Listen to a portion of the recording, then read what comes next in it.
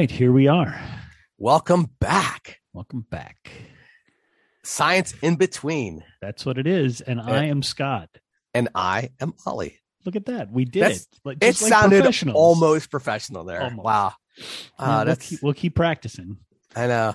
We're only at episode 82. So we're right. we're going to get it right eventually. Right. We have to, right? Yeah. I mean, in fairness, that we're just closing in on being on 2 years old. Not even really 18 months. We're still infants. So we're still infants. We're just learning to walk. Right. So yeah, it's all good. Yeah. I think I accidentally mentioned this. We're so bad at promoting, right? I mean, I think both of us are terrible. Horrible promoters. And I accidentally mentioned this at one of the sessions we were doing, and I was like, well, why am I just accidentally? We should be promoting this wherever we go, but we're just not those folks, We're not selling swag. We're not, No, maybe we need to look into that. Maybe we need to look into selling swag or buying ad space on like Instagram or Facebook. No, we're not going to do. We are not doing that. No, we're not doing that. A thing we're doing. No, but I don't have the time, energy, or interest to do that. But I could develop a flyer and drop it at NARST and just leave it around. Look at you! Hey, Science in Between, a podcast for science educators. Or get like little stickers and just put them out some places. Stickers, I like that. Stickers. Yeah. All right. Like totally, underground. Yeah. We'll make a zine. Ooh, that's a blast for the past. Yes, it is.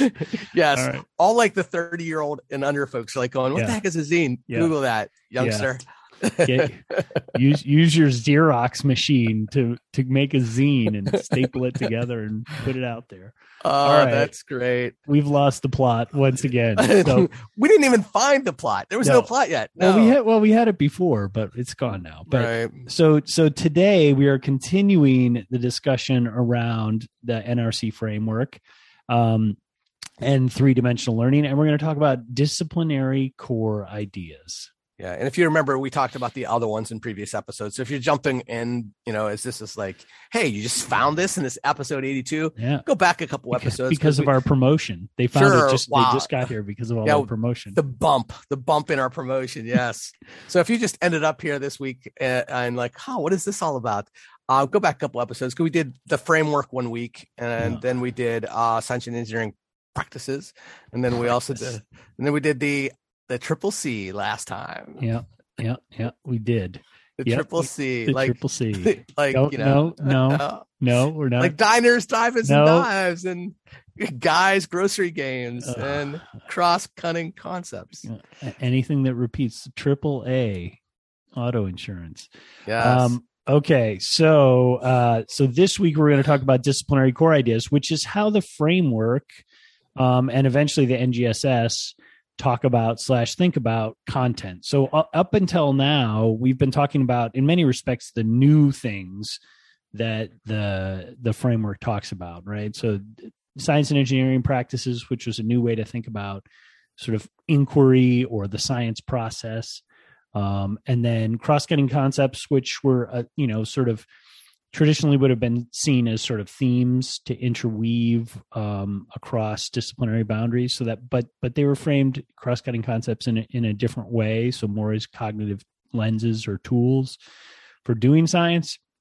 But now we're going to talk about what is the whole science content? Because especially secondary teachers, they spend a lot of time thinking about science content. So that's what we're going to talk about today: disciplinary core ideas, and basically the place where we're going to start, and I think you probably have them up, Ollie, because you usually do. Is, you come prepared. I do a little bit of work, You do. So what we're going to do is talk about them, not in specifics. This isn't here's all the content. We're going to talk about what they are and how they're structured and why they are different than how we typically think about science domain knowledge. I think the just like the other terms, this is a manufactured phrase, a manufactured disciplinary core idea. They developed this term and to describe this, and I think one of the critical parts that I have tried to share with people as we've been introducing this to people we've been working with around the state is what makes a core idea a core idea. Like, why isn't it everything a core idea, right? It's like, why don't we just have a list of like thousands of terms and phrases and make these all disciplinary core ideas? And I think which is what we've had in the past. Right, exactly. Yeah. And I think that's why this is novel, because the NRC said, you know what, not everything counts. Not everything counts, because here's the reality is that, our knowledge base is continuing to grow. Right? It's continuing to grow, and we can't teach everything, because if we try to teach everything, what we're doing is a short shrift on everything. Right. Yep. And so, what we have to do is instead position students to be able to understand things in the here and now. And then hopefully as things grow, they're going to become better consumers, better researchers, better understanders of the new things that come their way. And so the idea is that there are these, 4 sort of standards or 4 sort of conditions that make something a core idea. And those are the things that are they're really critical. And so I'll talk about each one of these. So one is that it has to have a broad importance across multiple sciences or engineering disciplines, or be a core organizing principle of a single discipline. Okay, so that's number one. So wait, we're going to talk about these one at a time, right? Okay. Yeah. So the first one is that it has to have either like broad impact across all these things, or be something that's so important to one content area that it is core to that discipline. And then we'll show examples of this as we go along, Right. But the idea is like, again, one way I've heard this described in another context by a colleague of mine, Stuart Selber. He described that as things you remember forever versus disposable particulars.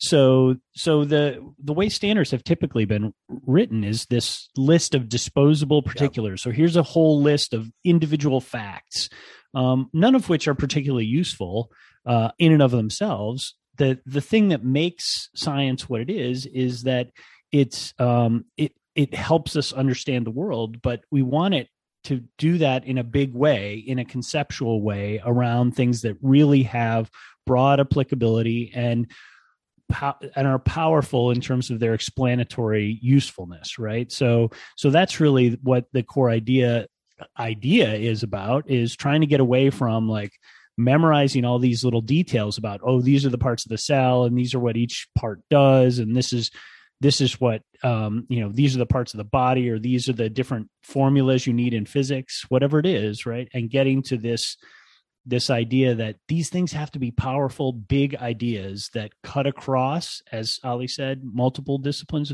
but more often than not are central to a specific discipline.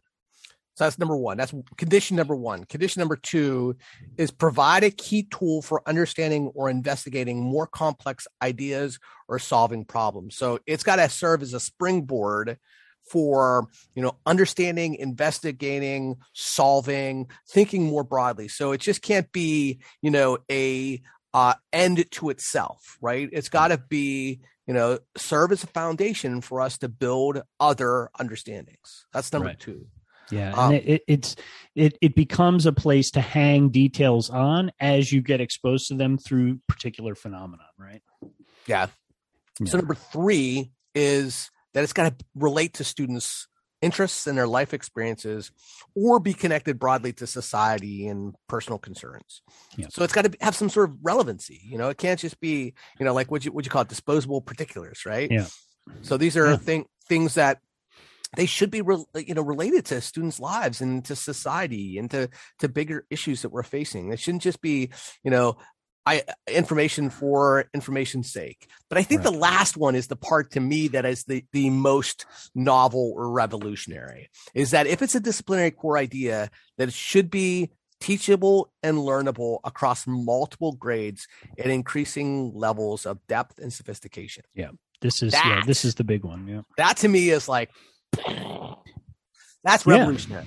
Yeah, but I think it contrasts the important thing to understand is a lot of science teachers would say, well, yeah, of course, we always do that. We have biology, we have life science in middle school, and then we have biology in high school, and we have, we always have done this. It's like, well, no, what we've done is we've had a collection of facts that accumulate in different bins, right? So this bin is the life science bin. And so we're going to have a bunch of facts that we pile up in there, and you'll get new facts every year, because the facts will get more detailed about particular pieces, right? The disposable particulars again. So this is a much different idea. This is an idea that you develop a model, you develop a concept or a model that you begin with, and then you make that model more robust and more sophisticated and more explanatory over time, that you're working on basically the same thing over multiple years, from starting in kindergarten, hopefully all the way through to 12th grade. Yeah, I think this is going to be, one, it's the most revolutionary, but two, it's going to be the heaviest lift for a lot of schools, because one, science isn't typically taught at the early grades, because in Pennsylvania, it's not assessed at the early grades. And so they're just like, okay, well, if it's not assessed, then obviously it's not important. So we're just going to hold off teaching science in a lot of schools to late elementary school. And so, yeah. And so that is a real challenge for us to be able to meet these standards. It's going to be really hard from a expertise standpoint, from a structure, a curricular mapping standpoint. There's going to be lots of challenges, but I think that serves as a really good, goal. It's like, come on, we got to be doing this across grade levels and really working to develop this. I think it recognizes, this is the part that I brought this up with a group of folks I was working with. We've known this kind of stuff, that students can learn stuff at the grade level. Well, it's like Piaget and all this, right? It's like I know you're not a big Piaget, but I'm just saying, like, we know that students' understandings develop and change with time, right? And so what we should be able to do is to teach things at different grade levels with different levels of understanding, and then slowly grow and build, right? That's like, that's educational psychology, right? Oh, really? I know. Okay. So here's the thing, right? I agree with what you're saying there, of course, but it's the second half, or with half of that I'm a little nervous about, right? Right. So you're nervous with the cognitive perspective of that. Well, yes, but that's not what making me nervous about what you just described, because half of what you just described is going to sound to most science teachers like what we're doing. It's like, oh, well, yeah, younger kids can only do X, so we're going to teach them, these little things, and then later on we'll give them more, and that's not the idea. But that's not what I said. Well, it's what people are going to hear in the first part of what you said. Well, that's everything. Particularly, but particularly when you're tying it to development, because the implication is, and this is why I cringe at Piaget, is the one of the main implications of that work is that young kids are incapable of certain kinds of reasoning, and not incapable of understanding certain ideas, because I don't think that was the point, but just like, you are a concrete, thinker at this age. And the evidence in the, 50 or 60 years since Piaget is that that's totally incorrect, that little kids are very capable of very sophisticated reasoning. It's just that they don't have as much experience and knowledge base to build on. So it is our job as teachers to engage kids, or young kids, in this kind of sophisticated reasoning. That's part of what this disciplinary core idea is focused on. Is little kids can do explanations. Do the explanations look like high school kids' explanations? Of course not. But it's that beginning them in that process that teaches them that this is what science is about, is building models and explanations of things, and that they are capable of doing it, and that those models can then be built on over time.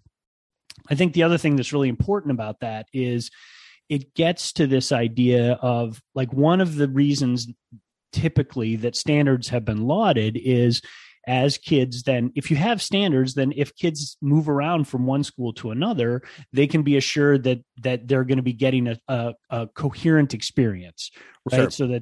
But I think what this does is says, well, there's a different way to do that. And a different way to do that is to have at the center of science these core ideas that get more sophisticated over time. So if kids are moving from school to school, they're not necessarily going to get exactly the same thing, but what they are going to get is that there are these core ideas that are always going to be present that they can use and draw on and think about. So I think that's an important way to think about. It's a very different way to think about sort of curricular coherence and this ability to move between school districts or whatever. The sort of, what does it mean to be consistent doesn't mean that science teaching in Philadelphia, Pittsburgh, and State College should all look exactly the same. It's that the core ideas should be present in all those places, but the phenomenon and the things that are being explained and explored, the detailed phenomena, those can be very different. Yeah. Well, okay. So one, I didn't expect this to become the poo-poo Piaget, poo-pooing of Piaget. That was a throwaway statement. But I think the other part that I think is important is that in saying that, and what I said at one point was that like everybody's going to look at this and say, we already do that. Right. They're like going to say, we already have a curriculum that's mapped at different grade levels and with different levels of sophistication. But that's not what these standards are suggesting, And so it's not saying, oh, we hold off on teaching that content until they're in high school, because realistically, that's when the students know. The disciplinary core idea is saying that we should be teaching lots of concepts and lots of understandings at multiple grade levels so that kids can slowly grow and build as they're, they can develop more sophisticated ideas as they develop. Yeah. And I think it's an extension of an argument that's been made in a smaller scale in the past, which is, so if we think of like a big idea or an organizing principle is something like evolution, or heredity is the way it's framed in the disciplinary core ideas, right?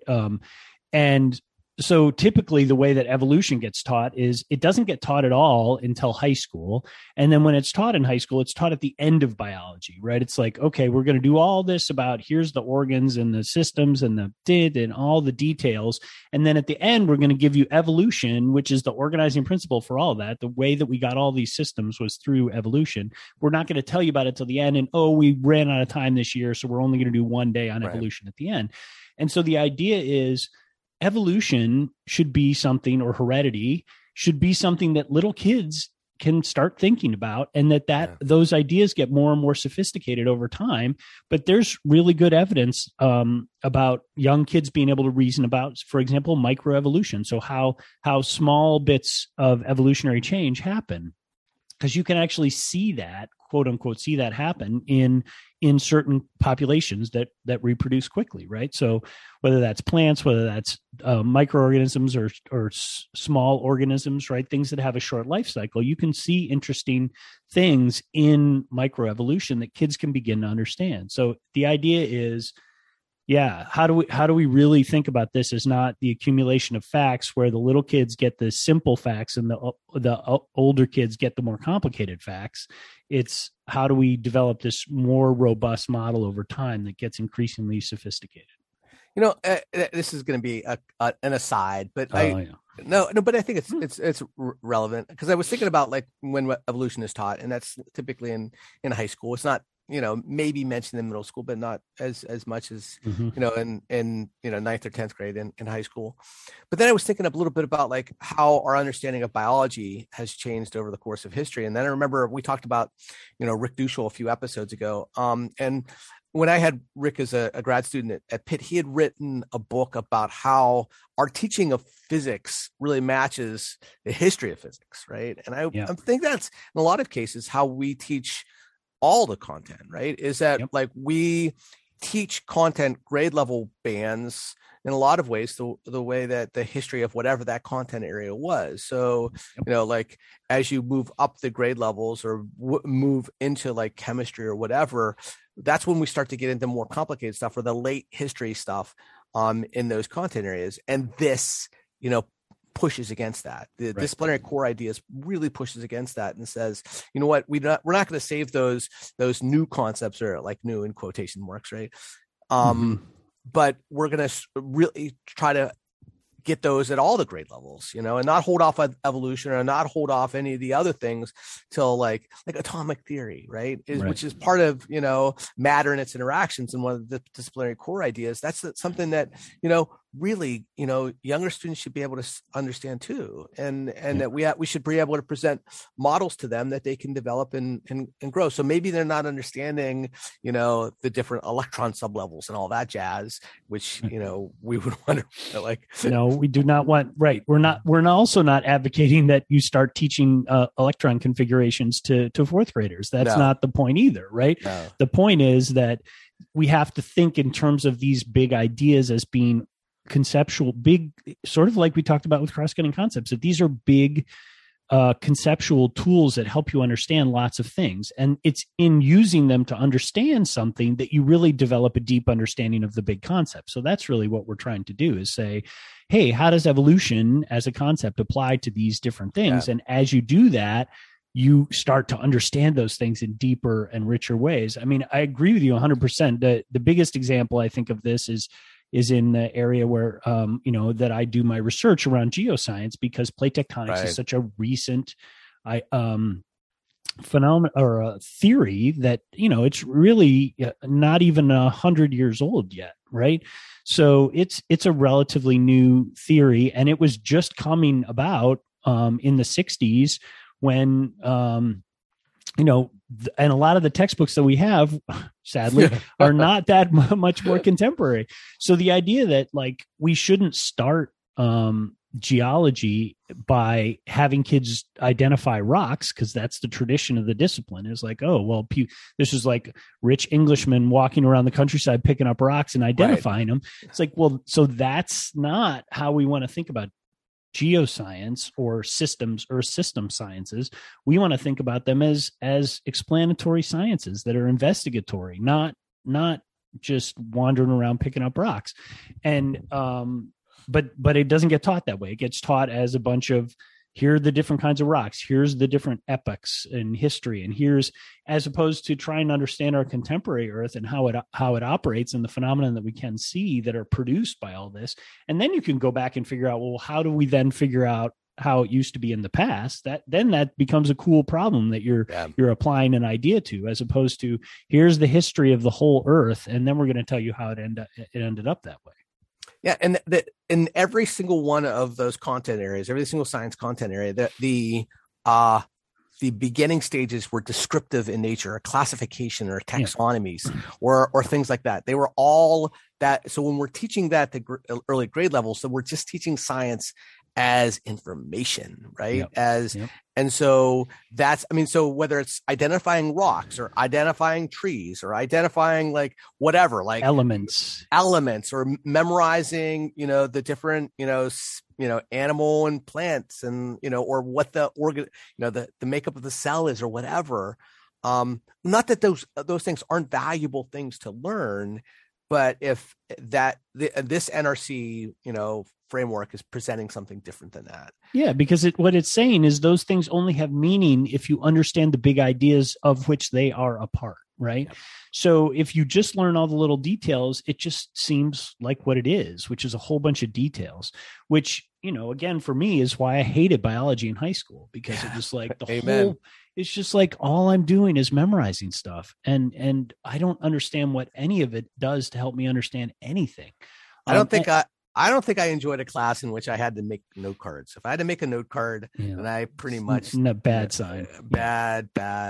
Not good juju for me. No, well, and I think that it gets right to this, that we take so much of the joy out of science by teaching people just the answers, as opposed to teaching them that the important thing is the questions and the figuring out. Yeah. Like everybody loves that. Everybody loves to figure stuff out because it makes you feel good, right? It's like, I figured this out. That's so awesome.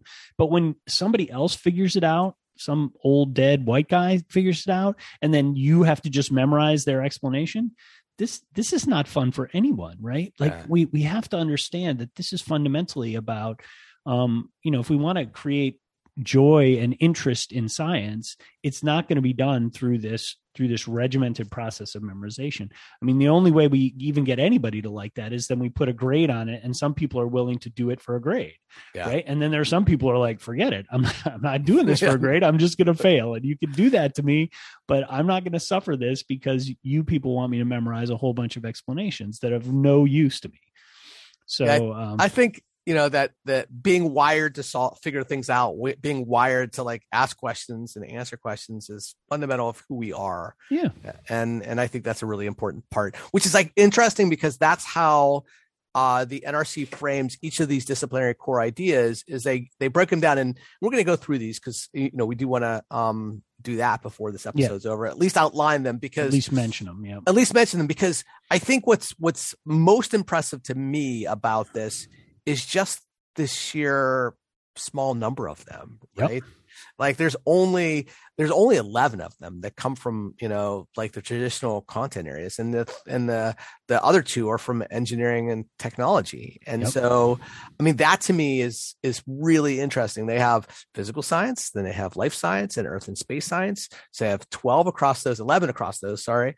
And then they have 2 more in engineering, and that's it. And that to me is just like, holy cow. That is especially awesome. Because they physics and chemistry aren't even broken out. It's all physical science lumped together, which, the physics, especially the physics people, because we're a very self-important group, right? Are like, wait a minute, physics is the basis of everything. How is that not a broken out, subdomain? It's got to be one of them. And they're like, well, no, actually physical science.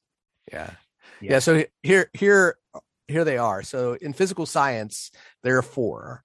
And so one's around matter in its interactions, and motion and stability forces interaction. So they're framed differently. So this, the second one's around, motion and stability, but it's really around forces and how they interact with things. So there's that. Then there's one around energy. And if energy sounds familiar, you're right, because it was it was a cross-cutting concept too. That happens in a couple areas here. And then lastly, waves and their applications in technology for information transfer, which is a mouthful. But I think that waves, think about like waves that's a content area that gets really, that I think, like, when have we taught waves? It's like one unit in a high school physics course, right? And outside of that, it gets no attention. And you think about like how important waves are to everything that we do. Yeah. And especially these days with technology and all the things that are reliant on different waves. I mean, it's astonishing. And to think that I'd spend, if I talked about sound, light, and just wave, I would say that's like maybe 4 or 5 weeks in my high school physics courses. Yep. It's like maybe 3 chapters in, a traditional textbook. Yep. It is. And I can't remember, I taught middle school physical science. I don't think I ever taught waves. Yeah. No, I think it's definitely a high school thing. And it's funny, just the other day, I had a wave related phenomenon that I was trying to figure out. Right. So I have Bluetooth headphones and I use them in my home. And I noticed that when the microwave is on, it disrupts my Bluetooth headphones. So that tells you something about the wavelength of Bluetooth and microwaves. And now everybody's worried because they think they're waving their brain into death because it's the same. But they're not the same. But the point is, like, trying to work through like what is the explanation for this and what does it actually mean? Like, should I be worried that my microwave is interfering with my Bluetooth headphones? Does that mean that I'm microwaving my head all the time, even when my headphones are not in? Because clearly those waves are still coming out of the microwave when my headphones aren't in. It's just that when my headphones are in, I can detect them. So just, we don't have to go down the rabbit hole of this. We just did. You just did. But I'm stopping. I've only got my head in the rabbit hole. Now I'm pulling it out and I'm saying, that's where your head is, right there. Yeah, in the rabbit hole. In the rabbit hole. So that's the kind of thing that you could go into a class and say, hey, here's a phenomenon I've noticed. Can we think about Sure. what this means. Like, should we all stop using Bluetooth headphones? Should we stop using microwaves? Is my microwave broken? If so, how do we know? Like, that's a legitimate question to dig into that isn't going to be in a typical curriculum, right? But it meets the criteria of like, this is relevant. Like, lots of kids have Bluetooth devices. Almost, if not all kids, have some form of a cell phone that uses those wavelengths of radiation to do stuff with. And just thinking about it as radiation even is a radical notion. So yeah. Well, even just like situating it from Wi-Fi, right? With kids, because like, anytime we have any of Enzo, my son's or my daughter's friends over, the first thing I want to know is like, what's the Wi-Fi password, right? Right. And then we have our network, our family network, and then we have a guest network, and they have different frequencies, and they have different speeds and all that, and because we have the guest network is the the slow and terrible one that you let the guests use. Yes. Yeah. However, the other thing that's interesting though is that there was we had a new neighbor move in recently who had put in a new Wi-Fi system, and so we were getting some interference in the house, and so we had to switch to a different channel. I was like, "Hey, what channel are you on?" Okay, we're on the channel. So we had like even having that kind of conversation with kids about like, okay, how do these things happen? Because I mean, there's nothing that they prize more right now than Wi-Fi, right? I mean, it's like, so having an understanding of that, yet we give them no preparation for that. Like, it's just not taught. And this could be something that even kids at really young grade levels can understand. Yeah. Because it's really, okay. So we just went down the physical science rabbit hole right there. Yeah. But before you skip on, I want to say one more thing about generally the structure of these, and in particular we'll mention one since we're on the physical science. So one of the things that gets a little tricky is, we've been talking about these big ideas and there are 11 of them, but then the sneaky bit, I guess, is maybe sneaky is the wrong way to describe it, but the detail is that within those core ideas, there are sub areas, right? Yeah. So even though there's only 11 core ideas, like in the wave core idea, which is waves and their applications in technology for information transfer, which was totally relevant to the conversation we just had, right? There are 3 sub areas: wave properties, electromagnetic radiation, and information technologies and instrumentation. So those areas help flesh out what this big idea is, but again, they're not intended to be particulars. They're just sort of giving you some shape to that broad domain of waves and their applications. So all of the disciplinary core ideas are broken out that way with 3 or 4 sort of sub areas within them. But again, the intent is to try and keep these things big and not drill down into, okay, you should know the difference between S and P waves in geoscience. It's like, no, that is not where we're headed. That is not a goal. We don't want you to know, like, be able to name all the wavelengths of visible light or all the different kinds of light that exist or radiation. Like, that's not the goal. Yeah. But I think the other part that's interesting about the way the NRC framework is designed is that, one, it gives you sort of these framing questions for each one of these areas, these sub areas, like conservation of energy and energy transfer. It's like, how is energy transferred between objects and systems? That's a really good framing question that would be great for you to, explore at different grade levels. And then they also give you the grade level bands, and they say, okay, by this grade, students should be able to do this. And by this grade, they should. So they're giving you sort of like not really the target from a content standpoint, but a target from like an understanding standpoint. Yeah, like, descriptive understanding. Descriptive understanding. The students should be able to explain this kind of stuff by this. And that's great. And it gives you the ability as a school or as a teacher to like, design stuff from a phenomenon-based perspective that would help you get to that, right? Yep. That's the cool part. All right, so so the 4 things in physical science with matter and its interactions and all on. So let's jump down to life sciences. 4 in there too. So there are 4 in life sciences. Some a little overlap with the first one: molecules to organisms, structures and processes. So that's the first one. The second one's around ecosystems, interactions, energy, and dynamics. So another place where energy shows up. Heredity, inheritance and variation of traits. Mm-hmm. And then there's also one we just been spending a little time talking about, biological evolution, unity, and diversity. So there's just the evolution. It's something that's being talked about at the earliest grade levels, and I'm sure that's going to create some challenges for some teachers in the state. But Yep. Yeah, well, and I think interestingly, and you pointed this out sort of indirectly, but I'm going to call it out directly, which is the language of these core ideas also is I think intentionally pointing towards cross-cutting concepts as being relevant here, right? Like they try to frame things in terms of ecosystems, in terms of energy. They talk about molecules and organisms in terms of structures and processes, right? So this is it's not a coincidence that they're framing the disciplinary core ideas in a way that is intentional in describing how some of these things cut across as well, because they're and I think that's a really important piece of these, is that they are seen as interconnected, even though this is the life science.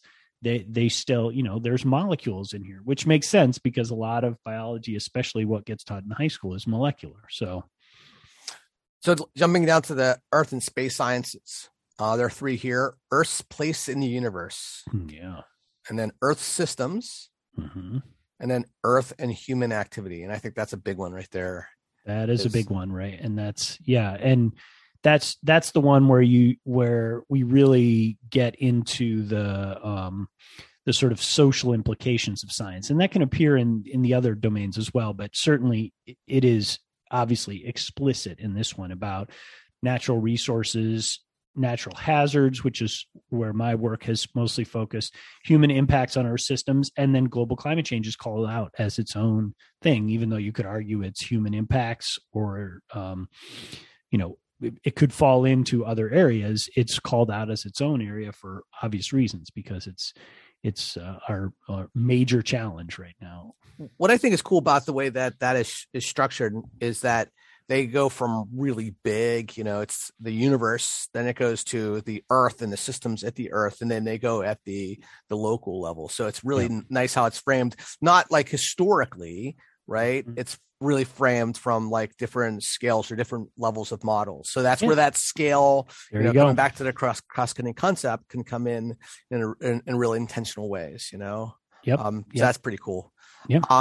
Then engineering, technology, and application of science. That's the last sort of grouping of them. And so there's two here: engineering, design, and links among engineering, technology, science, and society, which, that's always been something that's like, if you go back to other science standards or other, documents, there's always been that science and society, sort of like, hey, this is important, but this is like, it's good that they're putting it in intentionally there as a specific, area. And that core idea. And that calls out another thing that I think we hear a lot, which is people talking about the disciplinary core idea thing in terms of application. So again, it's like the way we've traditionally taught science is you teach a bunch of details, and then there's some little application thing at the end. And that thing at the end could just be like a sidebar in the textbook where they say, here's why this matters to you. And then it gives you a story about something that you're supposed to say, oh, now I understand why it's important for me to understand that there are different wavelengths of radiation, because here's a thing about Chernobyl, and now you know about, why this stuff matters. And I think that, again, fundamentally misunderstands what the purpose of all this is. Starting with Chernobyl and going forward is one thing, but teaching all the details and then saying it applies to this thing, well, there's no work there for the students to do. There's no thinking that they have to do. And as a result, there's no interest for them, because who cares, right? It's a story. They don't know anything about it. More kids probably have heard of Chernobyl now as a result of what's going on in our geopolitical world. But, 5 or 6 years ago, or even just a year ago, how many kids in high school or younger had heard of Chernobyl? Probably very few. Yeah. So like using that as an example of something is not particularly, helpful as an application idea. But, again, this idea of thinking about things, all of the NRC disciplinary core ideas, cross-cutting concepts, and science and engineering practices is one of the big pieces that they're trying to do is say science is an interconnected set of disciplinary practices, and those practices result in ideas, models that help us understand the world, and those models are all interconnected in lots of complicated ways. It's not this the way that we've sort of subdivided science out into all these different areas gives people the impression that they're different things, but they're not. Yeah. They're all interconnected with each other. It's just that we've drawn some arbitrary lines to say, well, this stuff counts as biology. But you can see even in higher education, which is often the place that you look for these distinctions, those things have melted away in large part because now there's, people who are biochemists, and now there are people who are geophysics or geochem or whatever, so even within those disciplines, there's a recognition that these things are all connected. Well, and I think it's becoming increasingly more complex and blurry. Right. We have, not to go down the higher ed rabbit hole, but we had, pretty established gen ed curricula at our school, and that, the general education curriculum usually matched to specific content areas. Like, okay, you got to take, some sort of like mathematical reasoning. Well, now like that used to be something that was covered in a math class. Right. And now someone in physics is like, hold on, my physics course would help with mathematical reasoning. And so now it's like becoming more, and now like math is, a tool that's used across different content areas. So it's like, it's becoming increasingly blurry at our institution as to what courses count for what gen eds. And so, it's that I think is a really good indication of exactly what you're saying, how interconnected all these things are. But I think it's probably a pretty good place for us to stop with the disciplinary core ideas and move into joys. Yeah. Do you have a joy? You've been all over the places. So I don't know if I've been all over the place, but I certainly have a joy that I can share from. We did just have spring break, and I did do some traveling, not very far traveling, but traveling. So yeah, the thing that I'll say that brought me joy, I don't know. Again, this is always a tough phrase in some cases, right? Because it didn't. Joy in a sense of learning about things that I wanted to learn about and wanted to learn more about. So over the break, one of the things I did with my family was we went to the National African American History Museum, which we had not been to. We tried pre-pandemic to get there and just never were able to organize a trip. And then during the pandemic, it was closed for a big chunk of the pandemic. So we went, and it was an extraordinary experience. We did not get to see everything. We were there for, I think, 4 hours. And we saw big, maybe 2/3 of the museum to the best that we could in that time. And, but it's remarkable. It's beautifully designed. It's intense experience. And there at least when we were there were a lot of people there. It was really, there are time tickets to get in, so you have to sort of sign up for time. They don't cost money, but you have to get a ticket, and because they're controlling how many people go through. But even given that, it was a very intense experience. But it was amazing, and if you have not been, I strongly recommend it. It's amazing. It's not. It puts American enslavement of African people in a broad context, both internationally and within the historical context of our country. But it's intense, but it's sounds like amazing. Yeah, but it's really good. When we travel, we always try to target specific museums we want to see. And DC is an awesome place to be able to spend. You can spend an entire week. Oh, for sure. And just hit museums every day. Different museums every day. And that's awesome.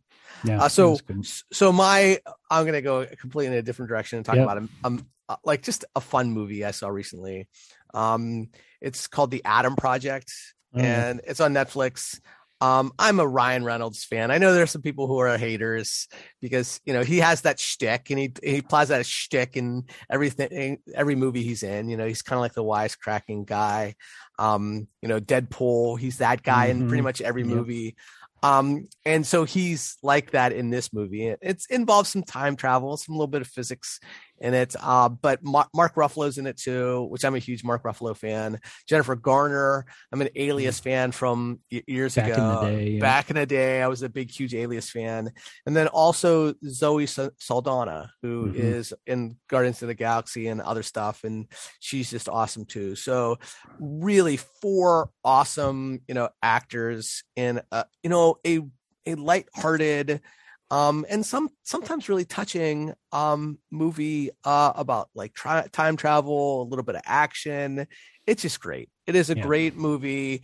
You don't have to, it's not a heavy lift, so there's nothing like, you know, really, I mean, you'll get a little teary-eyed in a couple places, especially if you're a parent, because there's a couple difficult parent moments in there, but it's just great. It is really, I think, you know, he's a machine. Ryan Reynolds is a machine. It's like every 6 weeks he has a new movie coming out. It's like, and he's got some deal with Netflix in which they're, you know, putting out Red Notice, cranking them out. And, you know, they, you know, all have different levels of quality, different levels of, you know, plot, and some of them are some of formulaic.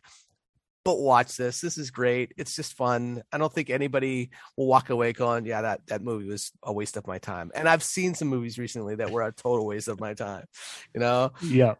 Yeah. We won't get into that. No, I can talk. That's not a joy. Those are not joys. Not joys. You know, we're not going to talk about those. Yeah. The Kingsman, you know, like the Kingsman. We're not talking about it. The third one. Don't even waste your time. Why are you doing this? Just putting it out there. Just putting it out there. Don't waste your time. No, we're not going down that rabbit hole. 2.5 hours. I'm never getting back. Yeah. Okay. There it is. There it is. Okay. That's the. It's not a prime number. It's not. We just got to. You got to back up. I know. I'm just gonna say you're gonna be okay. I couldn't stop myself. I watched it happen. Don't watch the Kingsman. Go watch the Adam Project. Yeah. And I hear that the kid that plays the kid. Yeah, is fantastic, and it was his first movie, and he did a great job. Yeah, it was great. Like he plays a really good.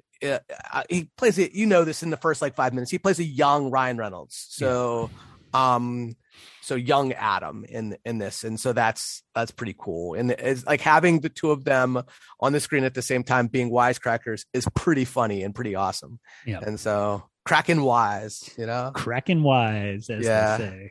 Yes, sir. All right. Well, episode 82, Disciplinary Core Ideas. Yes. Yeah, that's awesome. In the books. In the books. So we'll catch you next time. In between. See you then. Bye now.